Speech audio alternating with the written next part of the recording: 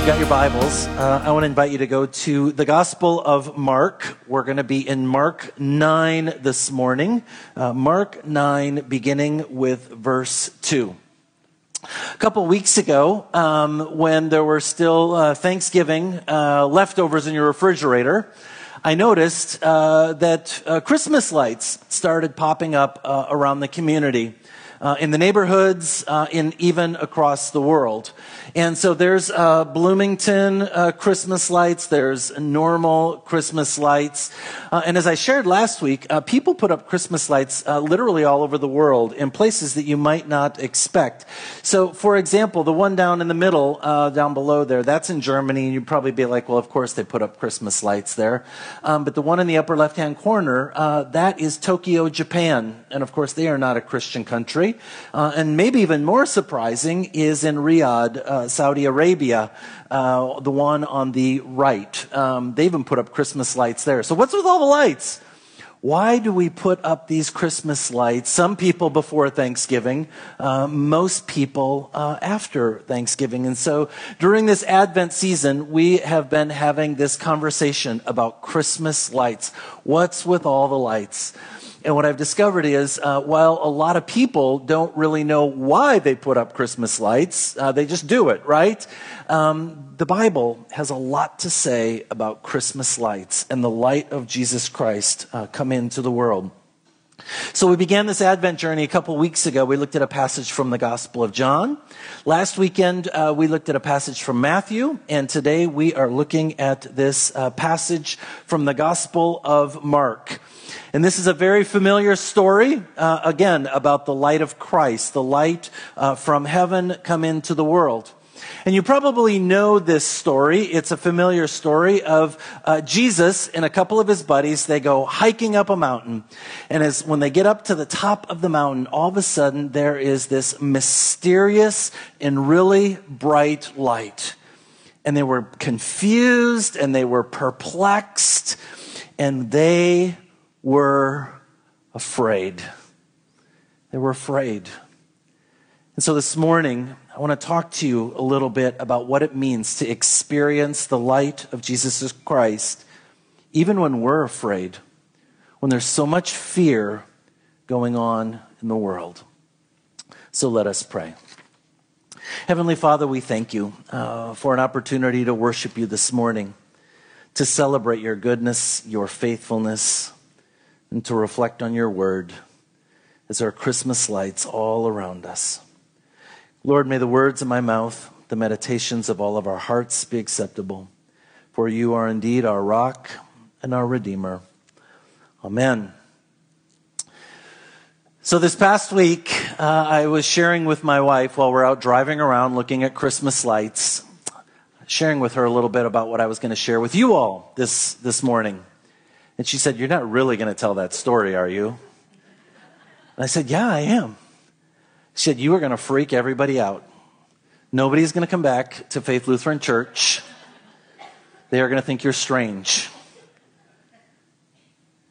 She said, "You cannot tell them about that freaky phenomenon." My wife called me a freaky phenomenon.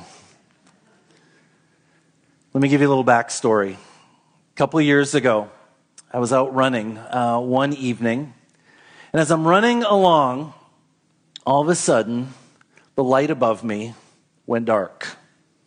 I didn't think too much about it. I ran a little further along, and the light above me, which was lit up, went dark.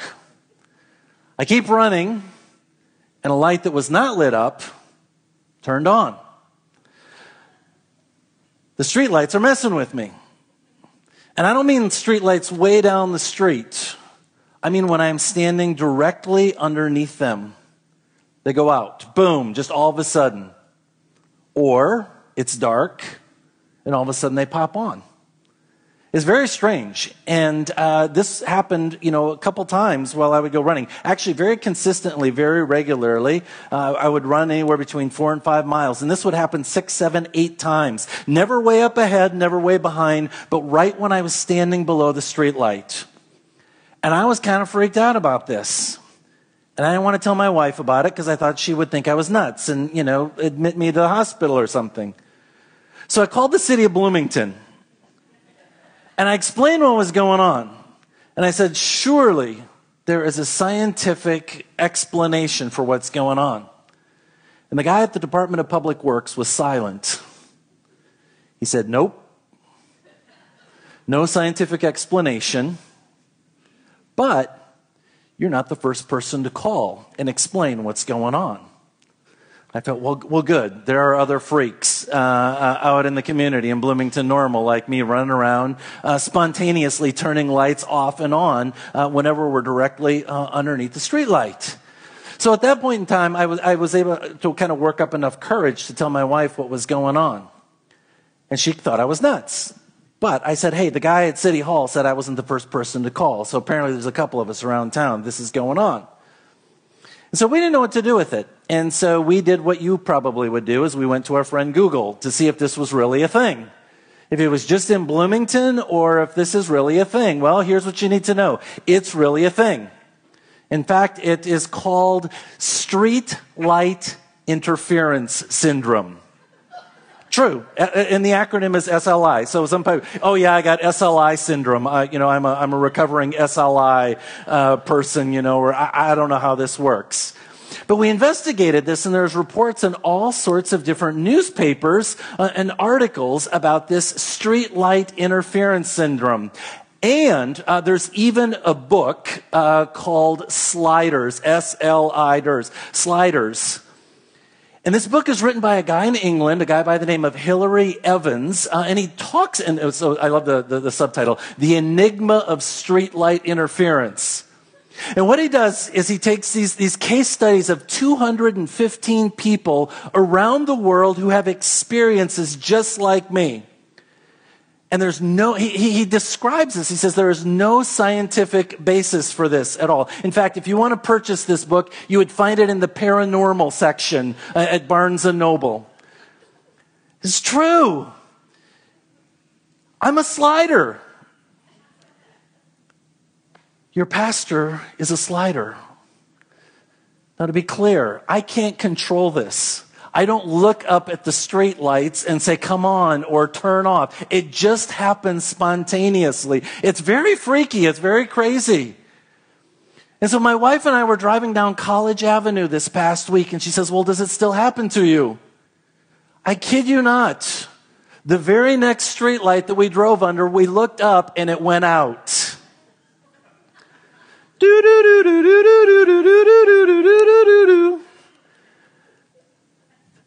This is weird, right? It's kind of freaky. I got a thing with lights, apparently. But Jesus has a thing with lights, too. In fact, whenever Jesus would talk about him being the light of the world, people would freak out. One day he was talking to a group of Pharisees, a group of religious people, and he says this. It's recorded in John 8. He says, I am the light of the world. Whoever follows me will not walk in darkness, but will have eternal light. Jesus says, I got a thing with lights, folks. And the Pharisees, the religious people, they were so irritated, they lashed out at him. Other times Jesus would talk about him being the light of the world. Come into this world from the heavens. And the crowds would just walk away. They didn't know what to do with him. Then that one day that Jesus was hanging out with his closest friends, and they have this light experience with them, and they're afraid. Mark records it this way. After 6 days, Jesus took Peter, James, and John with him and led them up on a high mountain where they were all alone. There he was transfigured before them.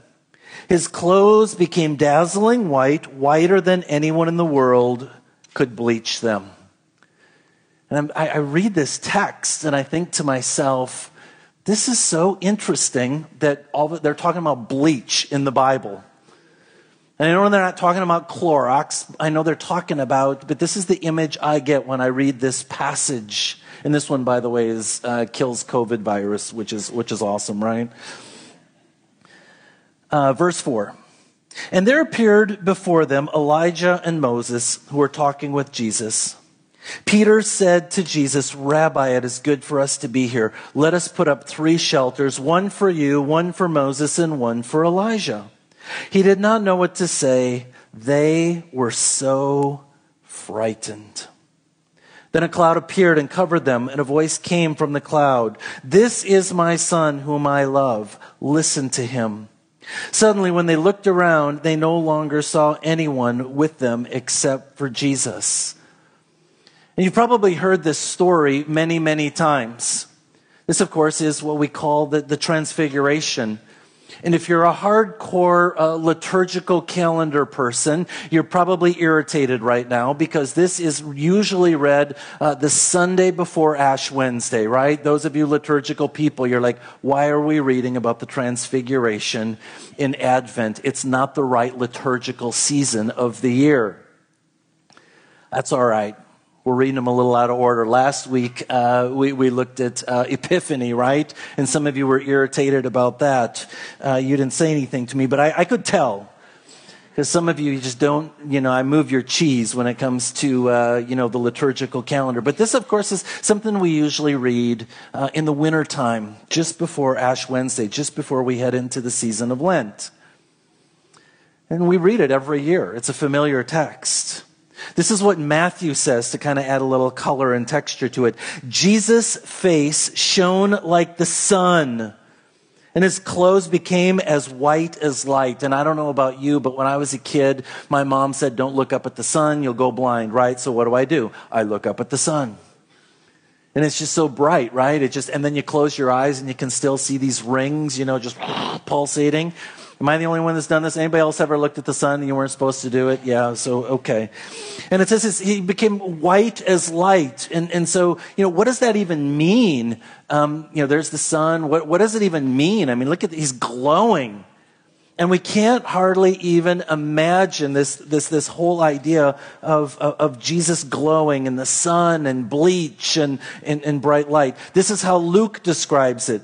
The appearance of Jesus' face changed. His clothes became bright as a flash of lightning. Now there was lightning Friday night. I don't know if you saw lightning in the sky. And I don't think this is the kind of lightning that Luke is talking about. I think he's talking about that lightning that flashes right outside your house. It startles you because it's so bright. And of course, there's some kind of thunder that goes with it. And if you've ever, experienced that, just that flash of lightning, it's just like, ah. And so this is how Luke describes it. There's all these different interpretations of what is going on with the Transfiguration. And so I want to again give you, this is kind of what we think of when we think of the Transfiguration. Peter, James, and John, they're just like, what is going on? And I love that Mark just describes it as Jesus was transfigured before them, as if the language of transfiguration is a normal thing. Right? I mean, it's such a strange word. And frankly, I don't know of any other context this word transfiguration is used in, except J.K. Rowling's Harry Potter, right? Remember, Mrs. McGonagall even teaches a class called Transfiguration. I think it's so interesting that J.K. Rowling picks up on this idea of something that's so strange, so bizarre, and so she teaches a class on it to Harry and his friends there at Hogwarts. But we don't use this word anywhere. Here, there's Mrs. McGonagall's blackboard describing, and basically the class is just about changing something from one thing to another. But it's so much more than that. The definition of a transfiguration or something that is transfigured is a complete change of form or appearance into a more beautiful or spiritual state. And I can't think of any other example apart from the Bible where we talk about something is transfigured. Something is changed in such a way from something so normal into something divine, something that is glowing, where there's bleach and lightning and all these things. And so it's truly an extraordinary occurrence that is going on, a supernatural occurrence. And then Mark writes this: Peter did not know what to say. They were so frightened. Of course they were frightened. Nobody's ever seen a transfiguration before. Have you ever seen a transfiguration before? All of a sudden, someone's standing there, glowing, divine before you. There's this flash of lightning. Of course they were terrified. I think it's so interesting that Jesus' closest friends were in the presence of God, in the presence of their good friend Jesus, and they are afraid. And I read this story, and I take some comfort in it. Because I think as Jesus followers, people who walk with Christ day in and day out, we still experience fear, even though Jesus is with us. And oftentimes we are fearful of things that we don't understand. How many of you, just by the way, how many of you think I totally made up that story about street light interference before? That's pretty weird. Yeah, okay, there's one honest answer, right? Some of you are not meant, you guys really trust me. I don't think I would believe me. I mean, this happened to me last night. And I'm not sure, and then I had to think to myself, is this really happening? I'm not sure I even believe me. But this is what's going on in the story. And things that we don't understand as we become afraid. Because we don't know what to do with it. And fear is so much a part of our lives. Fear is so much a part of our world today. Even for us as Christians. Even for those of us who walk with Jesus. This past week I learned that the American Psychological Association said that 2020 was the most stressful year on record, according to them. Anxiety and fear were rampant. That was 2020. It was just a year where anxiety and stress and fear were everywhere, right? And in this article, they were saying that 2021 has shown very little improvement. We are still a nation who is gripped by fear. Even those of us who are Jesus followers, why are we so afraid?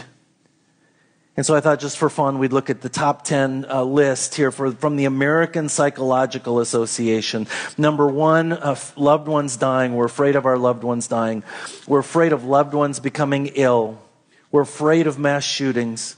We're afraid of not having enough money for retirement. We're afraid of terrorism. We're afraid of government corruption. We're afraid of becoming terminally ill. We're afraid of hate crimes. We're afraid of medical bills. We're afraid of widespread civil unrest. And this week we learned that we are also afraid of inflation, right? Because there's just the bad news keeps going. And now as of Friday, apparently we're also afraid of tornadoes, right? That come through. And can you imagine being, by the way, in an Amazon warehouse doing what you do and all of a sudden the roof caves in and all that stuff? I mean, it's kind of freaky, right? I mean, there's a lot to be afraid of, for sure. In fact, another study I read this week is that 60% of Americans say, I'm afraid, or I'm very afraid. 60% of Americans are like, yep, that's me. So I want us to camp out on this idea a little bit this morning of why are we so afraid, even those of us who have the light of Jesus Christ in our lives. Why are we so afraid? And so I went to my friend Webster to really learn a little bit more about what's going on with fear. And I think this definition helps a little bit to explain Webster's dictionary, if you will, this definition. Fear is a distressing emotion aroused by impending danger, evil, pain, etc., whether the threat is real or imagined. Do you hear that? The threat doesn't even have to be real. It can just be imagined. It can be a fake threat, and we are still afraid. And I think that's really interesting because we can be afraid of all sorts of things that just don't exist except for in our imagination. Now, neuroscientists tell us that all of us are only born with 2 innate fears. We are only born with the fear of falling and the fear of loud noises. That's it. All the rest of our fears are learned. So whether it's mice or snakes, heights, darkness, enclosed spaces, roller coasters, I don't know what your fears are. They are learned fears. You were not born with those fears, which is hard for me to believe. Because when I see a snake, I have an unbelievable emotional reaction. My boys will go walking over and pick up the snake and hey, look at that. I see a snake and I am running the other direction, 1,000 miles an hour. I lose my vision. Everything goes blurry. I stop breathing. I just have this reaction. I am so terrified of snakes. But neuroscientists say I learned that somewhere. I developed that somewhere. But we all wrestle with fears in our lives. Public speaking. I don't have that freaky fear, I guess, apparently. I guess I'm, a slider and I'm also a public speaker. But most people fear public speaking. A lot of people fear death. Again, neuroscientists tell us there's nothing to fear. You learned that fear. You were not born with that fear. And I think what this tells us is that whatever fears you might be experiencing, we place them on objects out there. We say things like, I'm afraid of spiders. I'm afraid of snakes. I'm afraid of the dark. I'm afraid of public speaking. I'm afraid of death. But those are not accurate statements. The reality is, fear is within us. We've just placed that on objects around us and said those things are scary. In reality, fear is from within. It says a whole lot more about us. Of course, the world right now is dealing with COVID. We got to be honest. COVID is not our fear. The fear is within us in the ways in which we are dealing with this fear. Psychologists tell us that this is actually confirmation bias. And confirmation bias, as you probably know, is you go looking for evidence, you go looking for science, you go looking for data to support whatever you already think. And then some of you can come to me, and some of you have come to me, and you've given me all sorts of data points to explain to me why you're afraid and why I should be afraid. But the reality is, if you're afraid, that says more about you than the actual what's going on, the object of your fear. See, what I've learned is many people, long before COVID show up, they were already afraid. We live in a dangerous world. You know that? There is before COVID showed up, before the Delta variant, there were lots of other diseases that could kill you. You know that. It's just that we thought the world was a safer place, and so we kind of go through life. The world is not a safe place. There are many diseases out there that will kill you. Many of you know that I run. I find it so interesting. The drivers in Bloomington Normal are the craziest drivers on the planet. I don't get it. Why is everybody in this community in such a hurry to go places? When I'm out running, I think to myself, I'm far more likely to get hit by a car by these crazy Bloomington Normal drivers than I am to die by COVID. Do you know last week 2 pedestrians were killed walking across the street in this community? And we're not freaking out about that, right? But I mean, just these 2 people woke up one day, walking around across the street, boom, they're dead. Why are we not freaking out about that? The media continues to tell us to be afraid, to be very afraid. Now, I'm not saying COVID's not real. I'm not saying we shouldn't be careful. I'm not saying we shouldn't take, appropriate actions and be smart about this. But when we are so locked up in fear, as if this is the only thing that's going to kill us, as if this is the only thing that's going to get us, we have lost our minds. We have allowed fear to take over in our lives. 18 months ago, people would ask me, when we were all experiencing COVID for the first time and the quarantine, and people would say to me, hey, what do you think about all this? And I'm like, well, first of all, I'm not a scientist. I don't know. 2, I think it's a very confusing and interesting time. And I think one of the interesting things about COVID, and especially with the quarantine, is that the behaviors of both a hero and a coward, or a coward and a hero, look the same. If you are planning on being a hero through the quarantine, what you are supposed to do is stay home. If you are a coward, your behavior is to stay home. And so the behaviors of whether you're a hero or a coward looks the same. And I think that's been one of the confusing things for all of us as we've kind of navigated through COVID and the quarantine is who is that person? Are they afraid or are they a hero? I don't know, because the behavior looks the same. And I think the more as we kind of move through this and kind of turn a page on where this is all going, I think we're starting to have some honest conversations with ourselves. What's my motivation for staying home? What's my motivation for hiding? What's my motivation for all that's going on? And the thing is, I don't think it's anybody else's job to judge anybody else's motivation. For some people, the most courageous, heroic thing they can do is to stay home, to stay away from people. For other people, the most courageous, heroic thing they can do is to go out. And so now we're in this season where, we all got used to staying home and kind of trying to figure all this thing out.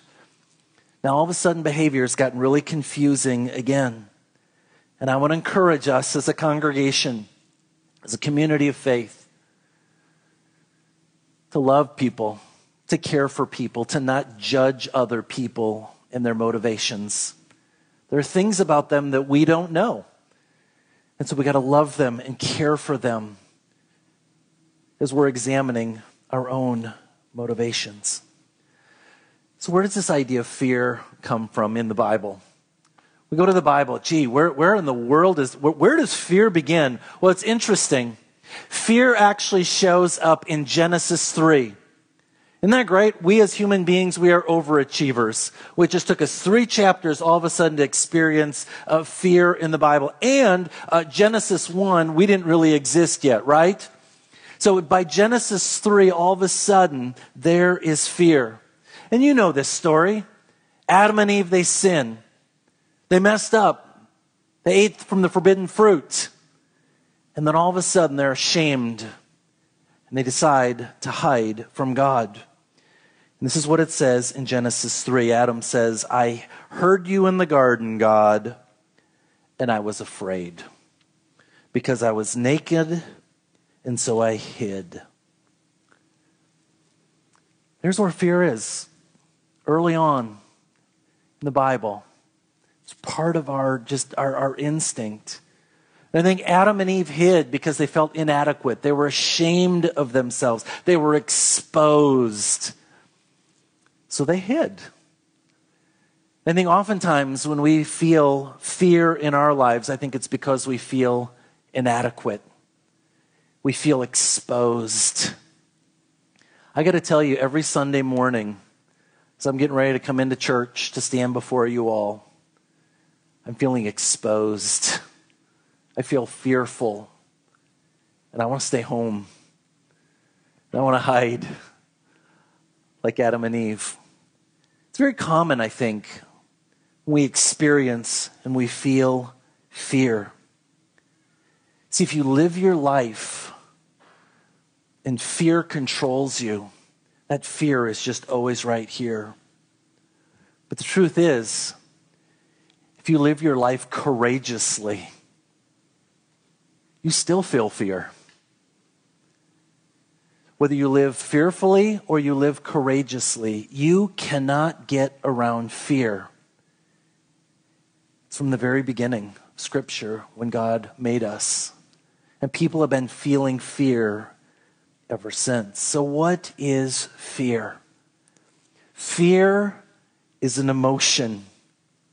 Fear is an emotion. Fear is not a behavior. It can manifest itself in a behavior, but it doesn't have to. Fear is an emotion.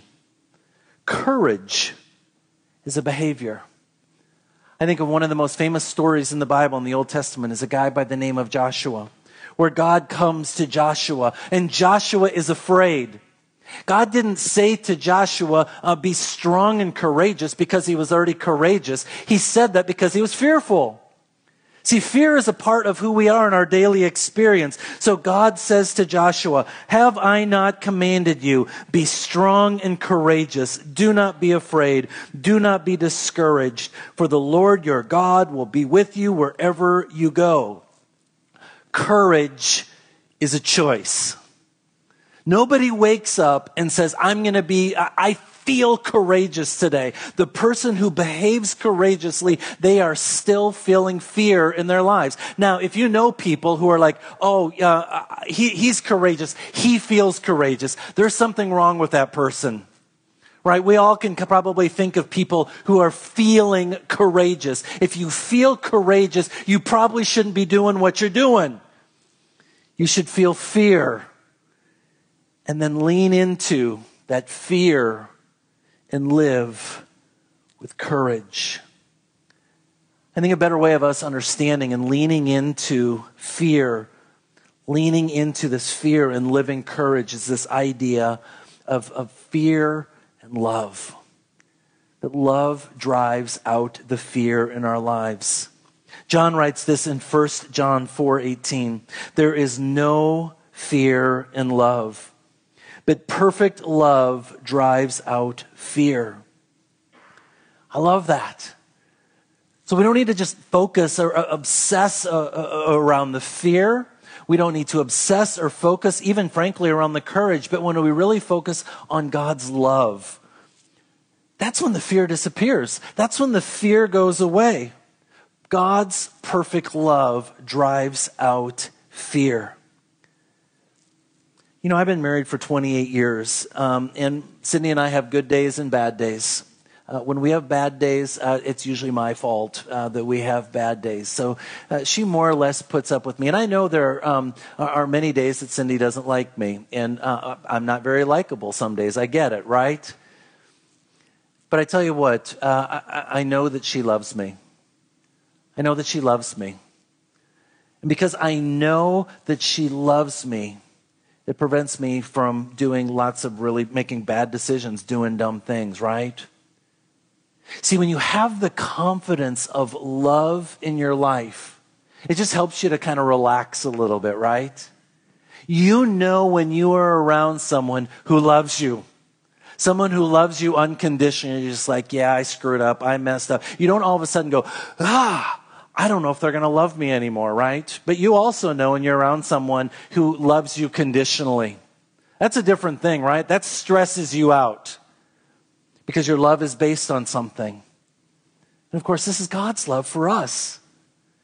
We need to remind ourselves over and over and over that God's love for each one of us is perfect, that we don't need to be stressed out. We don't need to fear that God is going to stop liking us. Love is really the solution as we think about all the ways in which you're navigating fear in the world. And we invite that love to come into our lives. It changes us. It changes our actions and our behavior, and it begins to look like courage. Many years ago, when I was in my early 20s, I was a lifeguard at Lake Hiawatha in South Minneapolis. And I dug up an old picture to show you all. I'm the one on the left. Nah, I couldn't find an old picture, so I just found somebody who kind of looked like me. No, not that either. But you get the idea. You know what a lifeguard looks like, right? I just thought, just kind of set the stage there a little bit. But I was a lifeguard, and it was great fun. It was really interesting. And I remember one time when I was lifeguarding at Lake Hiawatha, I'd been guarding all day. It was hot, middle of summer in South Minneapolis. And I looked off to the side, just outside the boundaries for where the swimming area was. There was a buoy down there. And I noticed that there was somebody kind of jumping up and down in the water close to the shore. And I thought, oh, that's interesting. They're outside of the boundaries. Not my responsibility, right? But I'll just keep an eye on them because I am the lifeguard. I'm out here, so I'm going to pay attention. So if a couple minutes go by and the sun is starting to set a little bit, or it's going down, and so now I'm looking into the sun. I've got sunglasses on like my friend Dwayne, and I'm kind of looking, and it's hot, and I'm tired, and I can kind of barely see. And this person is still jumping up and down just outside the boundary of the swimming area. And so I thought, well, I better go check it out. So I climb down off of my lifeguard perch, and I start walking across the sand, and before I can just barely put my feet on the sand, this person just goes racing by me, sprinting like 1,000 miles an hour, and they go running over, and they pull their child out of the water where there was a drop-off. This child was drowning. See, in my mind as a lifeguard, I cared, but I didn't have the kind of care and love that dad had. See, that dad, on that day, I was dressed like a lifeguard, not like that, but pretty close. This dad had on shoes, he had on clothes, and he went racing right into the water. And as I'm walking over there, I'm thinking to myself, okay, I'm going to go check this out. I'm going to have to yell at this kid for swimming outside the designated area and all that good stuff. But not the dad. He just went racing right in the water and pulled his kid out. Because that's what love does. Love does not sit and think. Love doesn't sit and assess. Love doesn't kind of meander. Love makes a beeline when somebody needs to be rescued. That's the kind of love God has for you. God's not looking at you wondering, I wonder if I like them. I wonder if I love them. I wonder how their behavior's been today. God's love for you is so profound that he's making a beeline for you. He is coming to rescue you every single day of your life. That's what love does. And every parent in this room or tuning in online understands that. This is what we do as parents, is we just love and we just go and we'll think later and we'll figure out all the other details later. Right now it's time for action. And so right now I want you to know, whatever you think about yourself, what you think other people might think about you, God's not thinking those things. He loves you. He wants to rescue you and be a part of your life. I think that's pretty good news. And I think as us Jesus followers, as we think about the light of Christ come into the world, back to the Christmas lights. Whether you know it or not, whether the people who own this house know it or not, I think this is a great image, a great symbol all over our community and all over the world, that it's a dark place, that it's a sinful place, that it's a broken place. And that Jesus Christ has come into the world to rescue you and to rescue me. And it's kind of freaky. We're not sure what to do with it. Because Jesus does some pretty crazy stuff. He says some really crazy stuff. It's a mystery. And we're maybe even afraid if Jesus will love us enough. He says, I can handle it. It's okay. You can be afraid. It's okay. But receive my love in the midst of your fear. Let us pray. Heavenly Father, we thank you that you are a God in spite of our fears, in spite of our insecurities. You come to us and you invite us into a relationship with you. Lord, as we travel through this season of Advent, we see lights all around us. God, we don't understand. We don't understand why there's so much brokenness, so much hatred, so much meanness going on in the world. That's the world into which you came, God. And so, Lord, help us to receive you this Advent season, this Christmas season. And help us to not just receive you, but help us, God, to also be that light that shines to others. So, Lord, in the midst of the fear, in the midst of the mystery, in the midst of all we don't understand, shine brightly in our lives and shine brightly in this world. Lord, in your mercy, hear our prayer.